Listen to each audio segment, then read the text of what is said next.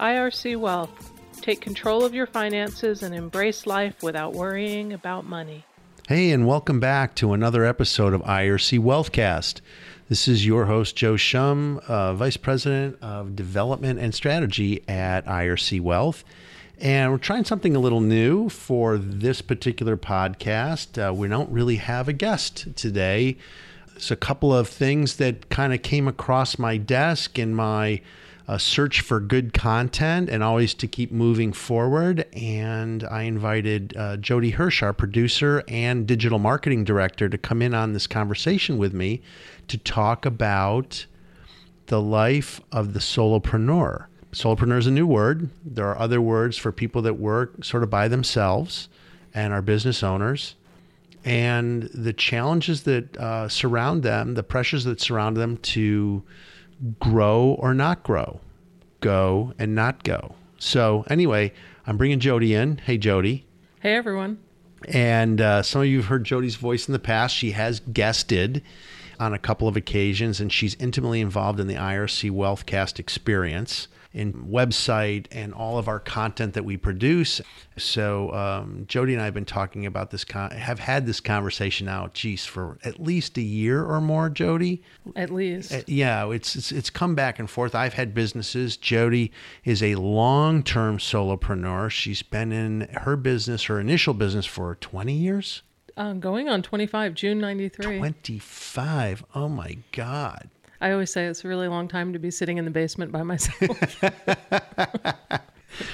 And so, you know, for those that are trying to catch up on this, look, there's a lot of you out there right now that are considering going into business for yourself. Maybe you're moving to an encore career.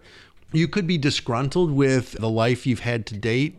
You know, you've been a corporate player and sort of getting bored with it, or bored with all the culture that can surround corporate life. And so you said, hey, I'm going to go out on my own. Or you could be one of these folks that just started out sort of as a solo rider out on the plains and stayed there. And so there's a variety of people that are out there that adopt a solopreneur lifestyle. And we just want to explore some of that. There are a couple of different ways to describe that, I should say, society describes the solopreneur. Solopreneur is the newest and latest and greatest. Some of you may have heard the term self-employed, which is probably the original. Yeah, I think freelancer's been Is around freelancer the original? Yeah. Yep. I don't know which one predates, but I hear them both a lot. And freelancer's the other one. So that's our three, is that freelancer, self-employed, and the solopreneur, which is literally the definitions of those are coming from solopreneurs, I think. They are. Mm-hmm. I think a lot of times when we first become self-employed or become a freelancer or solopreneur, you're not really thinking about how you're going to label yourself. You're just kind of doing what you're doing. And I mean, I was only like 20 something when I did it. And all I knew is I didn't want to work for anybody anymore. You did a little bit of a stint for somebody. I did. And that helped define it, right? Yeah. Well, I worked at a design firm in Miami out of college, and that was a pretty prestigious place. I was a peon, but it was a good experience. And then I art directed at a printing company when I moved here. Yeah.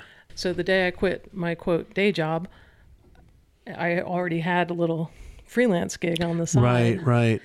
And when people would ask me, what I did for a living or where I worked, I would just say I had my own business, because I didn't like being referred to as a freelancer. Yeah. And that might have been my own negative bias around it. But to me, that was somebody who was an independent contractor that maybe one week they worked at this company on site, and then they might take a contract someplace else for a little while. And that's fine. I mean, that's great for people to do that. But I didn't identify with that. And I had clients, and I had my own processes, and people were hiring me to do what I do, not to do what they told me to do. And that was a big distinction for me. So I always just said I had my own business. I love that. It's interesting, when I was reviewing some of the ways that freelancer, self-employed, and solopreneur have been identified, or defined, I should say, right? Freelancer came with sort of this man without a country, I'll put man in quotes, man without a country, just flitting from place to place, sometimes difficult to deal with or snooty or sort of self-absorbed in their own way. They were the hired gun, right? Yeah. And that was a connotation that came with the word freelancer, plus the word free in it. Yeah, they worked for free. Right, was that they worked for free. And so they come in and they're typically more expensive because they are an SME, right? They're a subject matter expert. So there was a real contradiction from the get-go about the freelancer position. Self-employed, some of the things that came out about self-employed were, well, someone who says they're self-employed is really unemployed. I've heard that. Right. And so then it's like, well, just try and go. You think you're self-employed and not unemployed? Then go to the bank and look for a loan or a mortgage. And they're going to look at you and say, I need 88 years of, tax receipts. You know how sometimes you have to fill out a form for whether taxes or banking or something? Yeah. And it has a little checkbox, employment, like, are you retired, employed, or self? And or it's just self. one box. Yeah. I just check employed. I'm employed by a company that I happen to own, and I'm the only employee in it. Right, like, right. I kind of take offense. Well, that's the thing of it, right? It becomes very dismissive and offensive. But there's a stigma to it. Still. There is a stigma to it, and we're solopreneur. From what I'm, and I guess full circle around to where we started this little bit of conversation is, it's not really defined yet, and so what's really cool about that is it makes the rest of the job culture that's sort of anti-self-employed freelancer scratch their head. They're not sure who these people are in some respects, so they don't get it. And some of the experts around solopreneurship, what they've done, which I think is rightly so, and this is where you came in, which is, I own a business. I'm a business owner. Oh, what's your business? My business is, branding and digital marketing or whatever. My business is this. My business is that. Yeah, they never ask how many people work there. Yeah, right. It's kind of like what we always used to say in endurance sports. Hey, I got second place in that mile swim. How many people were swimming in? Only 2. But I didn't go run around and say, I'm second place of 2. I said, I got second place, right? That's what I would say to people. You never say there were only 3 people in the race and I got second place, right? So why do you tell them I've got 48 employees? That's chest beating, right? Well, it doesn't make a difference. So, that speaks to the scaling up growth thing, which was our second topic. Yeah, let's go there. Is having 48 employees at your company that you own better or more impressive than just having 1? Because your 1 may be far more profitable. The statistics on solopreneurs topping $1 million in revenue annually. What is it? I don't know what the number is, but it's rising. I heard Brian Clark on Unemployable talk about that. So okay. Yeah. Well, let's check that out. Yeah. It's a really good podcast. And I think I first heard the term solopreneur from Brian Clark. If you're a solopreneur and you're able to clear $1 million in revenue with virtually no costs or overhead compared to a company that has 48 people on payroll and likely an office and all of that, which one's better? I'd rather grow my revenue as a solopreneur than have a team of 48 people that I have to deal with personally. You've been in the business almost 25 years. Yeah. There are a whole bunch of skeletons in the road that had, A, B, and C level fundraising. They had hundreds of people working. It was the buzz of the century, and those things are smoldering wrecks now. Right. So what's the point, right? Body count is not necessarily determined if A, you're successful, and B, you're happy at what you're doing. Exactly. Right. So I'm not saying one is better than the other. I hope it didn't sound like that. No. And I agree. Yeah. What I'm saying is don't believe that the stigma of that you somehow have to move from solopreneur to some sort of, I don't know even what you'd call it, multipreneur. Well, I guess you're an entrepreneur. You're not. You moved to full entrepreneur. Like a solopreneur is not an entrepreneur. I'm not even sure. But I read some articles when we were talking about this conversation, what we wanted to say about some people that have had really cool runs right now. They're out there deciding, do I go and get some level A financing, get some angel investors in there? Do I take other people's money and start to make this thing happen? I'm really happy right now. I can be on the couch if I want. I can be out on the street if I want.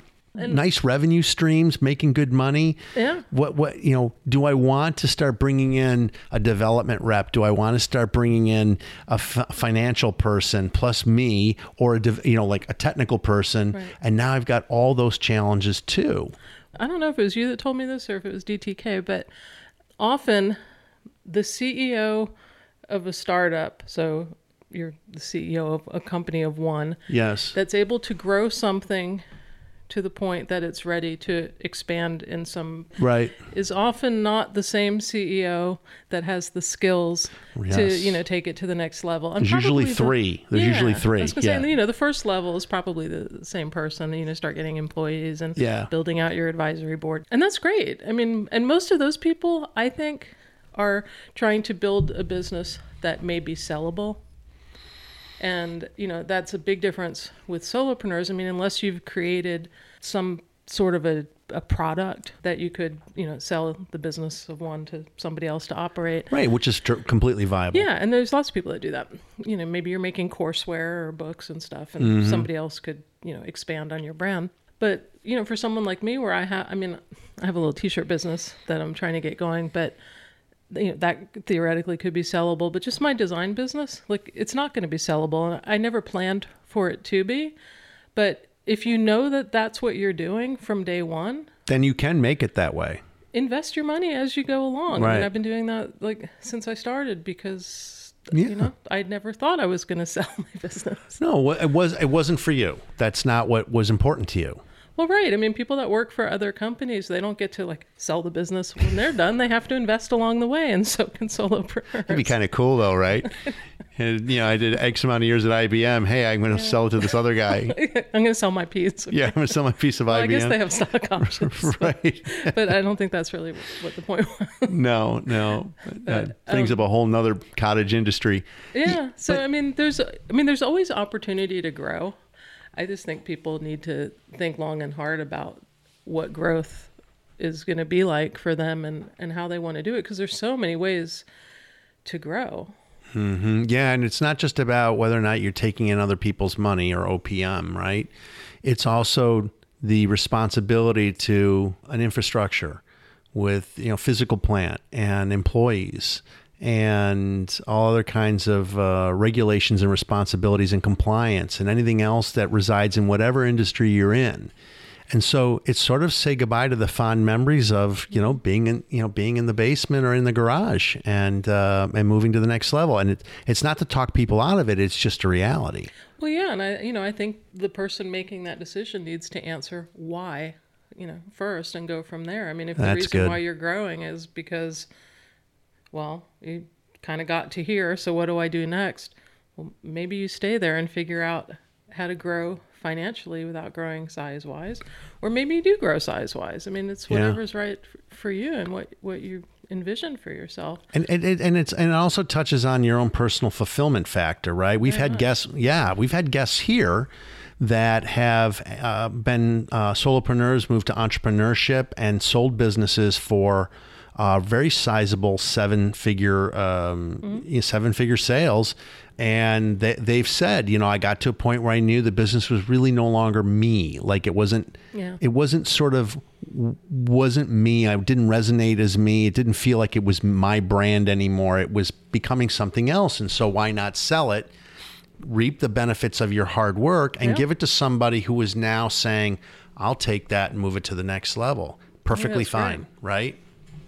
So yeah. And on the flip side of that, this guy Paul Jarvis that I've been following for years. Yeah.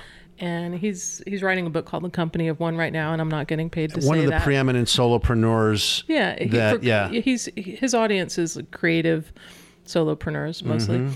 And I'm not getting paid to plug any of these people. These are just people that I follow. He's not a client. We're completely. I think he favorited my tweet one time. That'll do it. But he's successfully stayed a company of one, and so he did web design and development, and he likes to write. So he's written books. Mm-hmm. I think he started with some vegan cookbook, and then moved on to. I'm out right there. Books. Sorry, I'm out. I thought you said barbecue. I'd be like totally into him, but I don't think. Well, he probably barbecues vegetables. There you go. And then he started creating courses, and he's managed to, I don't think he does any web design for anybody anymore. He's productized all on his own. I think, he uses editors and illustrators and stuff to help with his books and whatnot, as do we all. Yeah. And he's managed to create a very nice life for himself. And, he's really inspiring and helpful to people like me, where I want to grow my revenue, and I am productizing different things. And I just think, like you said, it's like whatever is going to be fulfilling and meaningful for you. That's what the key is what people really need to get in touch with. And if you're not going to sell your business, you better start planning for tomorrow financially, like, and while you're still earning. This is not new out of my mouth here in the last maybe year worth of podcasts, but this is a good point where having a coach or a mentor really helps. Yeah. Right? Because as a solopreneur, you are sort of solo, and I always say sometimes it's tough working in a vacuum. Yeah. I have that look ma syndrome. I need to show people what I made sometimes because I'm tired of looking at it. I need some fresh eyes. Yeah. And so if you have set up some sort of advisory board, that's great, right? Because it can help with the guidance of where you'd want to take it next if it's important to you. Yeah. And also to tap into that fulfillment piece. Coaching here or mentoring here, either of those is really, I think, a miss if you're not tapping into the expertise of someone, because you've been thinking about this for a long time, you being anybody, right? And they're going to help you unlock the additional creativity to help you make the decision of what the next step is for you. Yeah. And I think in addition to a coach, it's also helpful to surround yourself with other like-minded peers of That's some a good kind, idea. Whether it's an official mastermind or, a Facebook group or, your next door neighbor. I mean, it doesn't really matter, but I've found that, I have a lot of wonderful friends, and over the years, I'm sure they got really tired of me, not necessarily venting, but, just talking about what I was going through, and, they were sweet to listen, but, they don't have a similar experience. Right. They're not tapped into that vibe. Right. I mean, they really don't have any. It's not that they don't have anything to offer. They've not been in those shoes, so they don't have relevant experience. And I swear, some of the Facebook groups that I'm in and some of the people that I'm now surrounded by, it just always reminds me of that quote that you're the average of the 5 people that you spend the most time with. So I think about the quality of the people that around me. Obviously, it's all good people, but when it comes to supporting me as a solopreneur in the basement with my 2 dogs, right, in a vacuum, right, that I do have people to talk to. But sure. Yeah, to have people around you that can provide you with some different perspective. Yeah, and that support, I think, is really important, because I don't really get lonely, but I know that some people that work from home, they start to miss people. Yeah. So, I think you need to structure it so that you're getting the support and social interaction that you need. And also, too, you don't hire people just to have people around you. Mm-mm. I've known of that before, where look, some folks aren't good at being the solopreneur, so they're moving into a business and they'll hire people just to have people, right? To have like a team, because it feels right for them to have people around them, and then it's like maybe that was premature, Yeah. I have a virtual assistant, and I've had employees work for me in the past, and it was always profitable for me. Like, I must have done it right enough. I don't know. I'm very introverted, I guess, and I just prefer to work on my own. No, and if you want to go the other way and it's resonating with you, you feel a drive and to tap into that dream of moving to the next level, then it's even more important to really seriously plan what those next moves are. To just say, boom, we're going to hire, 3 more people. Boom, we're going to get an office, and we're going to incorporate like 4 different ways. And we're going to crank out a whole bunch of marketing. And I'm just saying, though, that plans and planning, right? I love this quote that I learned recently, and I can't remember if it was MacArthur or Eisenhower who said, plans are useless, but planning is critical. You have going to battle. It through, but your plans are going to change. Once you hit the battlefield, but it was really important for you all to get together and move through a cohesive sort of plan. So it's really important to make that PowerPoint. At the end of the day, it doesn't really matter what's in it. It totally make or break you, though, right? So, so where are we at with this? Let's wrap this up. I mean, what are we learning, or what are we thinking about here? Well, I think the labeling is interesting, and I think that there's all of those labels kind of mean the same thing. I think we all just bring some personal bias to it. Yeah. And I think those around us bring personal bias to it also. So I think to be aware of those terms and to claim the one that feels right for you. Yeah, I agree with that. And I think on the growth side, first of all, staying solopreneur is perfectly viable. Right. You can make a lot of money.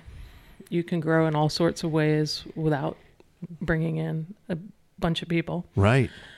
And I think growing a business to whatever scale you can muster and be the size of Google. That's awesome. Right. And but it has to be fulfilling for you. That's the big challenge. That's what the takeaway, just listening to you and having this exchange with you. To me, it all boils down to the fulfillment factor, right? Yeah. It's not supposed to be somebody else's idea of what you should be. Right. And as long as it's resonating with you, it's a win and it's right. There's no right or wrong way to do any of it. Everybody's right, everybody's wrong. Yeah. So I'm always right. Oh, well, you are. Yeah, that's true. I've learned that. Yeah, and I love the other point that came up, which is there are all kinds of ways to grow when you're on your own. It's not just about trading time for money. I mean, there's ways in which you can increase your revenue and still stay in this footprint. And you just have to get creative about it and tap into other like minds. When I was in the real estate industry for a while, at real estate investment industry, they always talked about the same thing. Hang out with other real estate investors, because when you don't, everyone calls you a slumlord, right? And then when you're with real estate investors, it's a whole different conversation, because they're looking at houses and buildings and space as being like stocks and bonds, right? But you move to a conversation at a party when they say, well, what do you do? I'm a real estate investor, or I own rental properties. Oh my God, you're a slumlord. So you really have to stick with those people that are immersed in it along with you. They understand the culture, they have the language, and I really like that one too. So I think those are the things that come away here. Whatever you decide to do, it has to resonate with you. It taps into fulfillment. What values is it honoring in you, right? So that you're fulfilled. Hang out with people that also are in that same direction, right? And whatever decision you decide to do, whether it's to bust it out and go big, or to kind of stay where you are and because it's awesome and you still have a great business, they're both right. So where can we find you, Joe? You can find me at ircwealth.com. I am Joe at ircwealth.com. And as always, IRC Wealth is out there. In addition to our website, on LinkedIn, Facebook, and Twitter, and YouTube is a new platform we've been using the last couple of months. And we've got some new team members coming on board. There's a lot of free stuff out there on our site, and all with subject matter experts and cool conversations like the one we had today here with Jodi and I. Just to mention too, Jodi is Jodi at orangestar.com and Jodi at livelovedogs.com. There you go. That's a solopreneur with 2 solopreneur channels. So that'll give you some idea of what you can do here. Jodi, thanks for bunking in with me on this one and chatting it up. It's a conversation we've wanted to have. And thank you all for stopping by.